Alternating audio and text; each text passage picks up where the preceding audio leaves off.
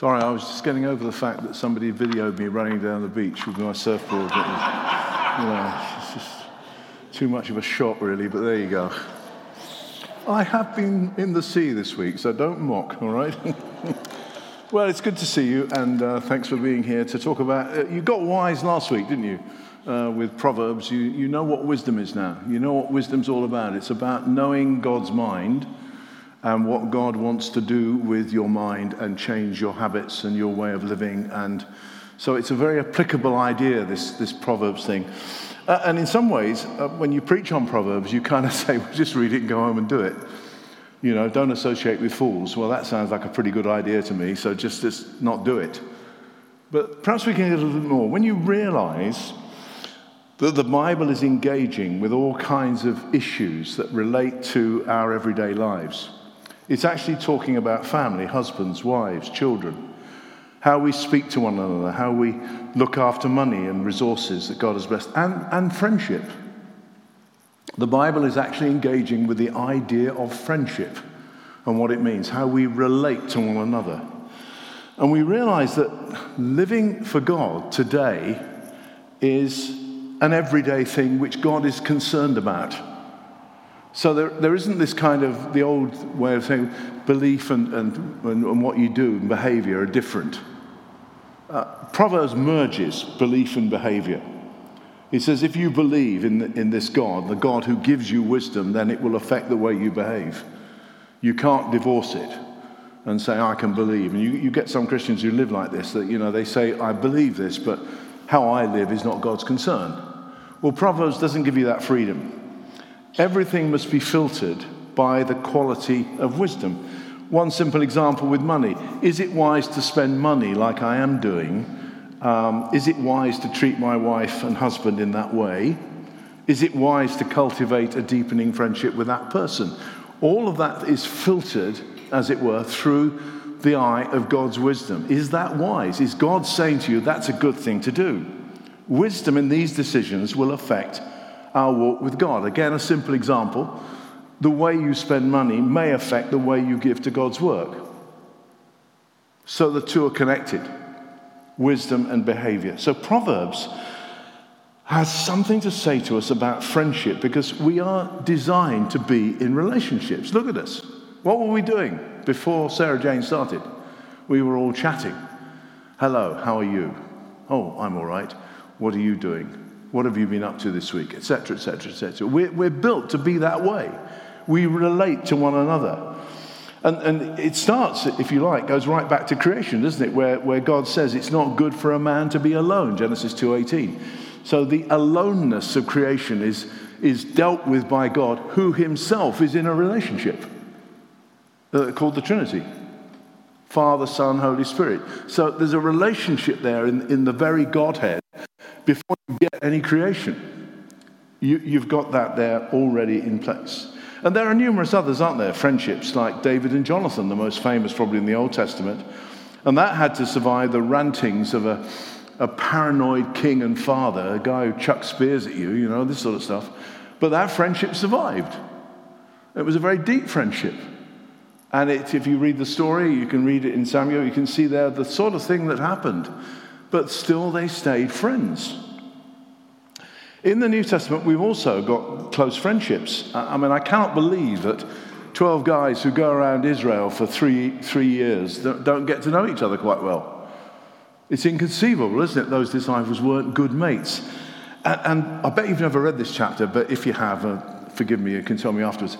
Romans 16, after the mighty weight of Romans theology, boom, boom, boom, Paul gives you both barrels, boom, boom. What's the last chapter of Romans? It's a list of people. Oh, Greek Fred, my mate in Athens.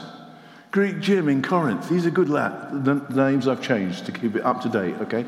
But you know, that's the kind of idea. Oh, there's a fellow, he did a good term for me, that bloke in Ephesus. Yeah, he was really kind. You can see he's got friends all around the Mediterranean.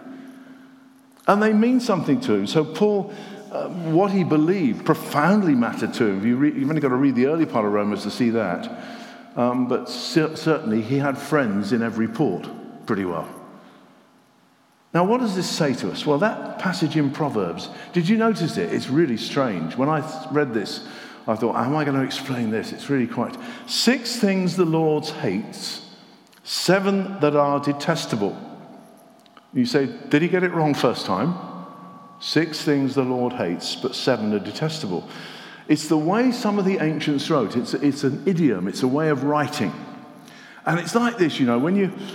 we've been at sea this week, not literally at sea, but by the sea this week, and you look out to sea and you say, oh, there are 6 ships there.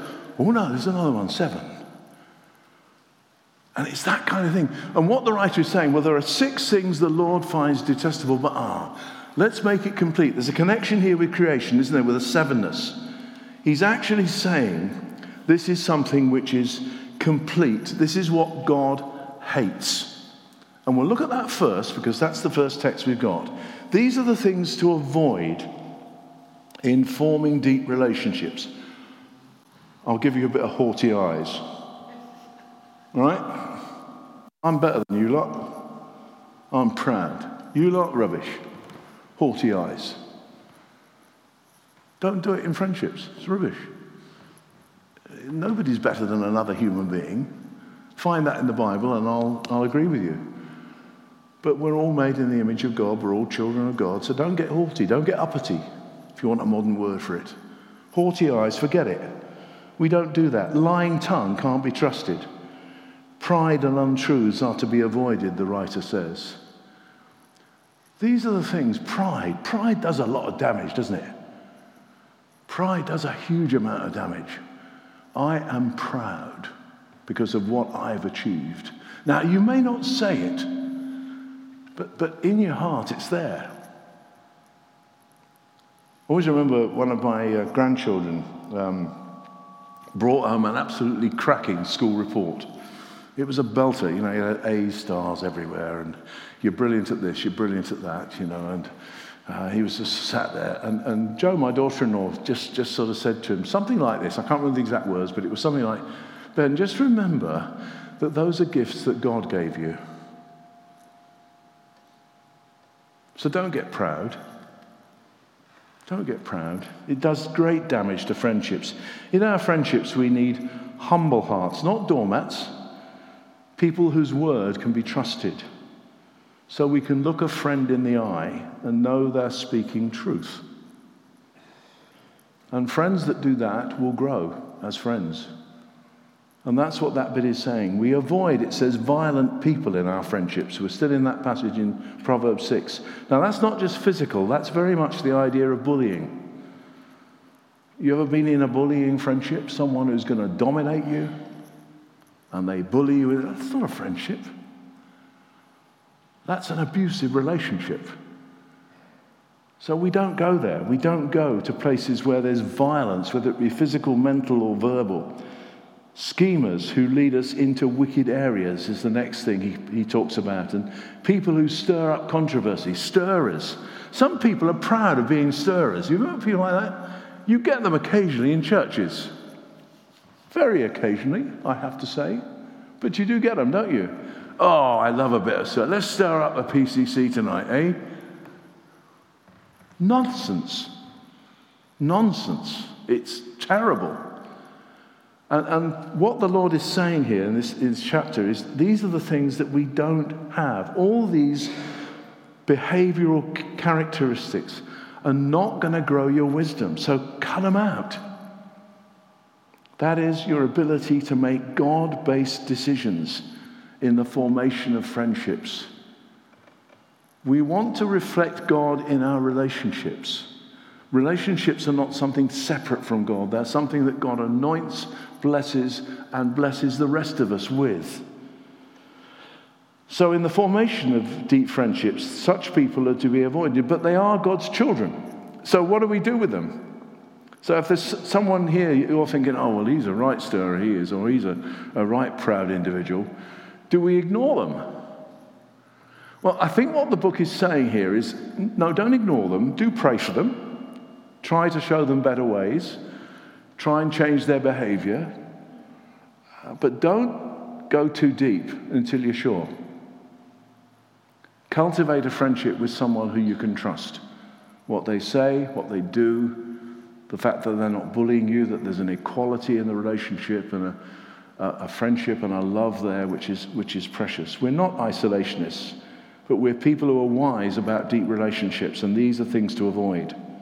Now this raises the difficulty for me. What happens if there's someone in your workplace who's just like that? What do you do with them?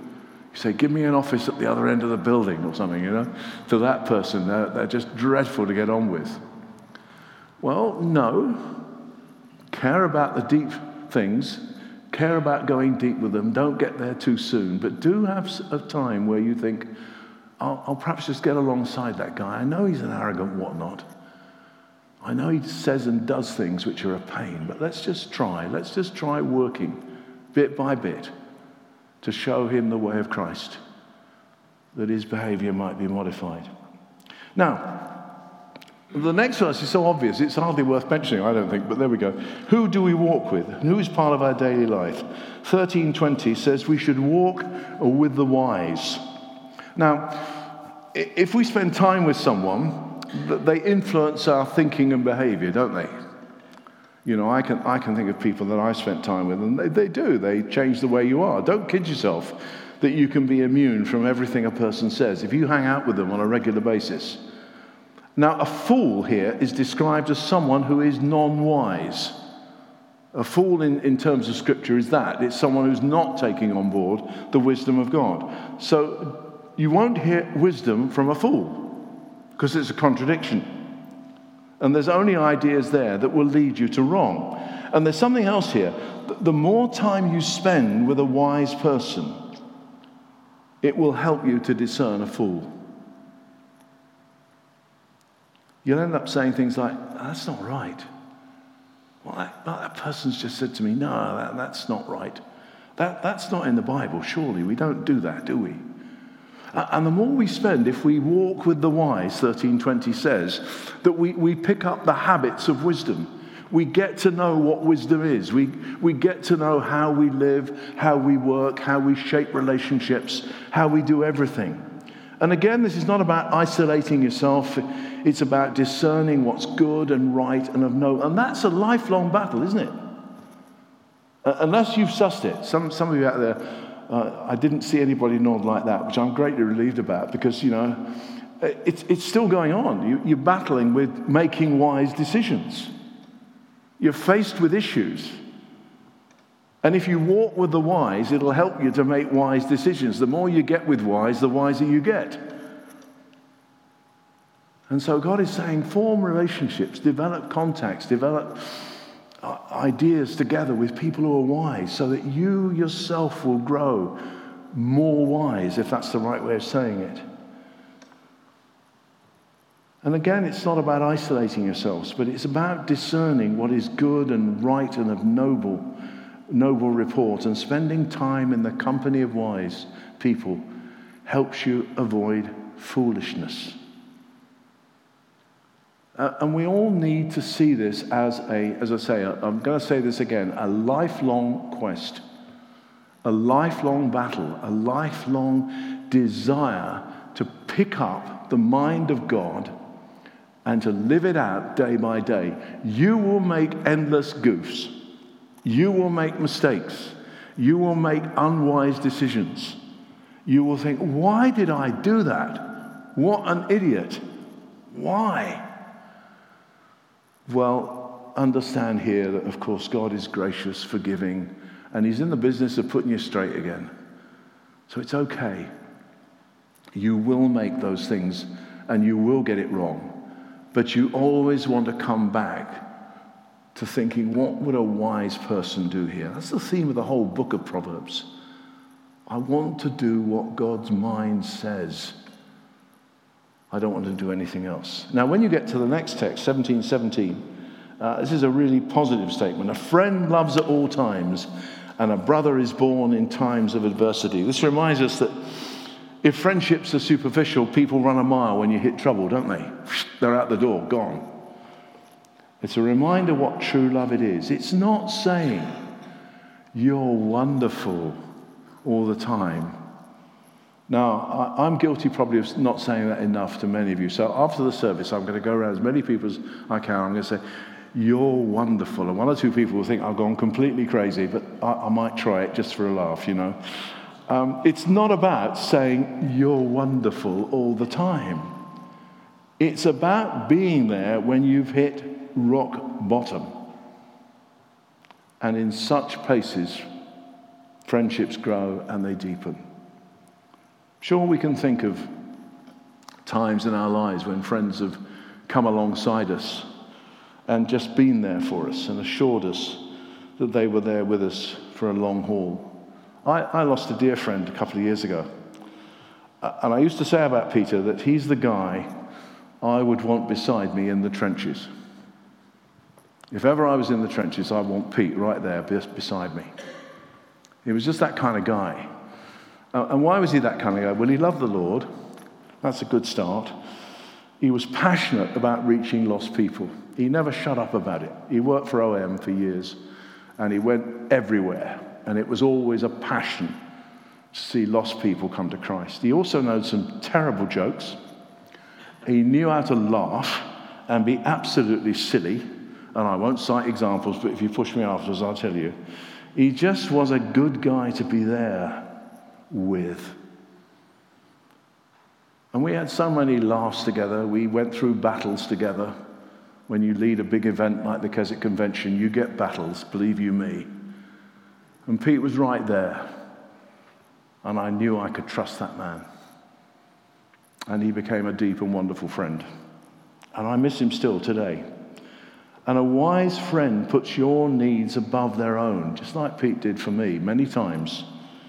And you could say that what is described here is almost like another arm of the family. A wise friend does not replace family, but it's very much something there, isn't it, which is almost as close as a family. Certain times, a good friend can say things that a family member can't. And to have that deep friend beside you is something very special. So make sure, if you can, to work on that, to have someone that you love dearly. As I said, it's not just about lovey-dovey words. It's about actions. It's about being there in the trenches with you. When we get to verse 18:24, there's a contrast here between unreliable friends, in the plural, and the friend, singular. This is the verse you'll probably know better than any other. Sticks to you closer than a brother. If you go back to the first verse of that chapter, 18:1, it says, an unfriendly person pursues selfish ends and starts quarrels. Now this again connects back to what we've done. A friend sticks closer than a brother.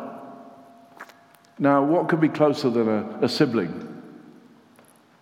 But a true friend is sticky, dead sticky.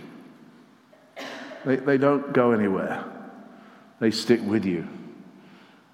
And maybe we need to look at that for ourselves. Maybe we haven't got that at the moment, and we'll come to that later in a minute. But it's something that perhaps we need to pray over and say, I would love someone who would stick closer than a brother or a sister. And they're precious. And when we get, if you think this is getting too lovey-dovey, then you get to the last verse in our series, 27, 5 and 6, where it says, better is open rebuke than hidden love. And we may say that hidden love isn't worth having. If you love someone, then show it. But maybe the author is saying something quite profound here. He's saying, sometimes we hold back the I love you and care about you stuff because I need to tell you something which you ain't gonna like. And that's another aspect of friendship.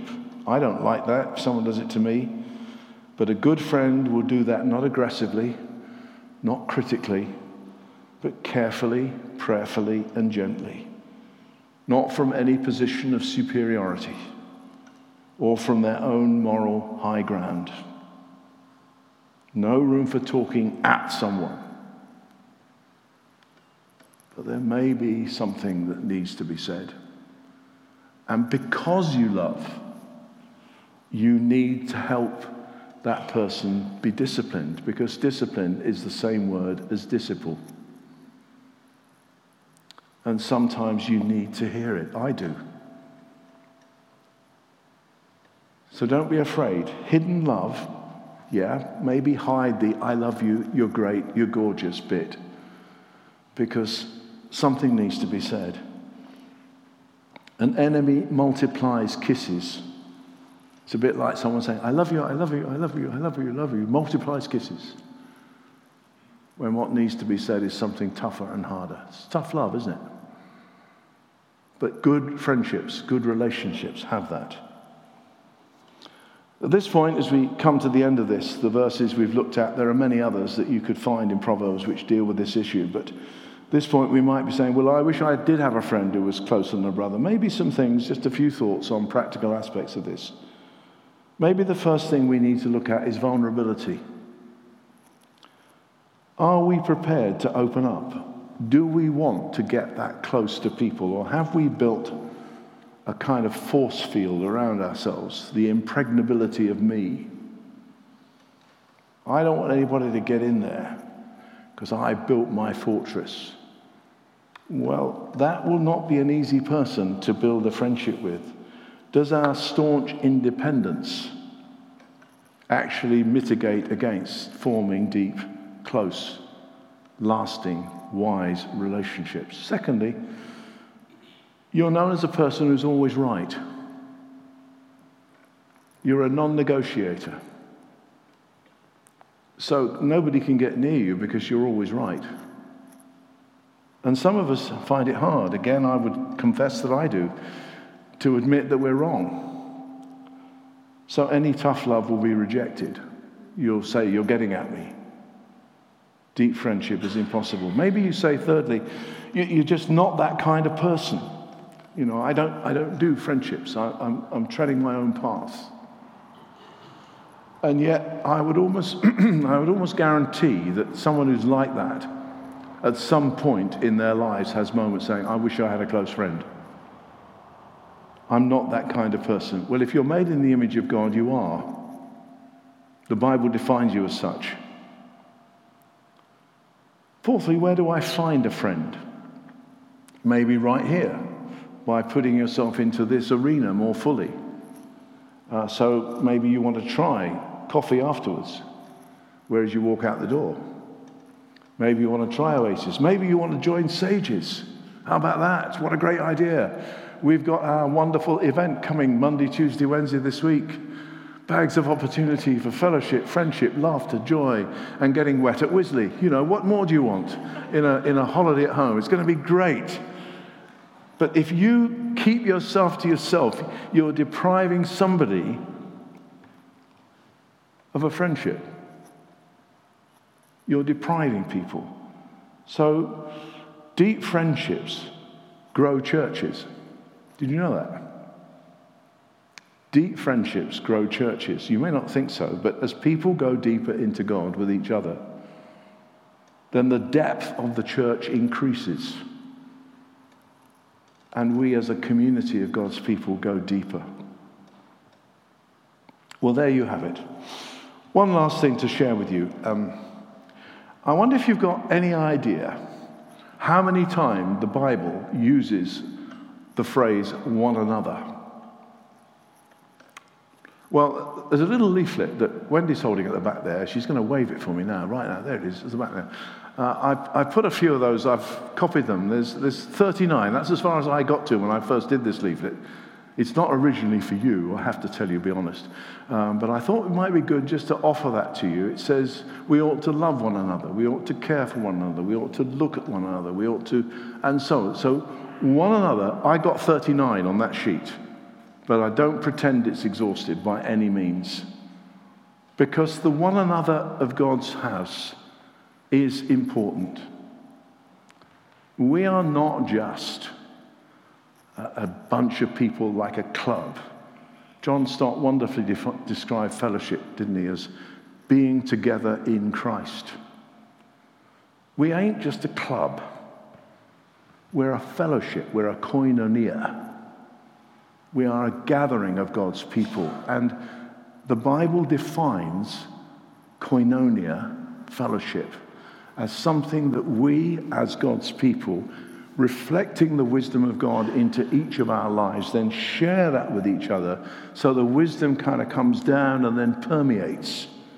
And we end up being a community that acts wisely together. We do wise things together. We say wise things to each other. And we begin to get deeper into God because we are a fellowship. Now, I cannot emphasize to you, the church, was it Bill Hybels, wasn't it?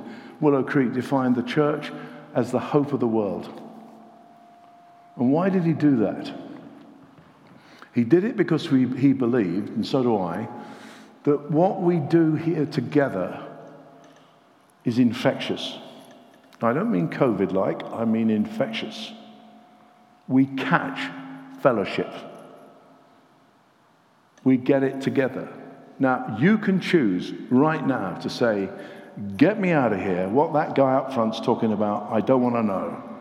Give me that little tunnel that connects my seat to my front door, and I will immediately run through it at the first opportunity. Home you go, been to church, kept God happy, boom, boom. No. No. We are people together in Christ. And that's powerful. And it's more powerful the deeper we go in relationship. And the way that affects our world, which God knows is crying out for reality in relationship at the moment, isn't it? And we can offer it. We've got it. So you're going to stick with your tunnel? Get me home as soon as I can. Get that kettle on. Get me out of here. Or you can say, there might be a brother or sister in Christ that I could meet with right now and spend some time with and encourage them and build them up and help them to grow more like Christ. I could do that for 5 minutes, couldn't I? Coffee's not bad, it's all right. So let's get out there today. So if I see anybody walking out of the door, they're going to, no, it's not true. You're the man. Yeah, I won't do it, don't worry. It's just a thought. It's just a thought. Because I think it's precious. I think it's wonderful to be with God's people. And how powerful, more powerful, even more powerful we could be if we truly understood this wonderful idea of being together in Christ. Let me pray, and then we'll move on.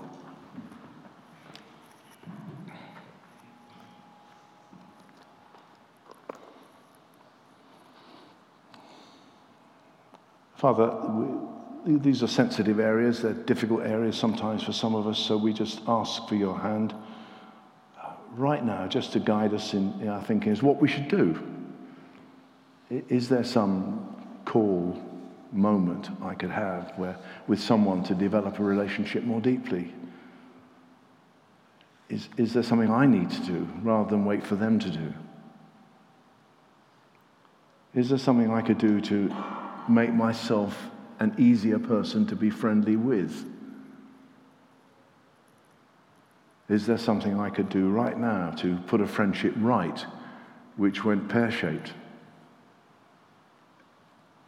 Is there something I just need to say and understand that God is perhaps giving us his wisdom this morning that we might be better friends to one another, people who genuinely do stick closer than a brother? And if we're going through trials, I pray that each of us may know that wonderful depth of friendship that can be on offer to us so that we can know the support and love of a brother or sister in Christ at this time. Speak to us, we pray. Whatever your Spirit's been doing, continue to do, we pray, that we might understand this idea a little bit better. In Jesus' name.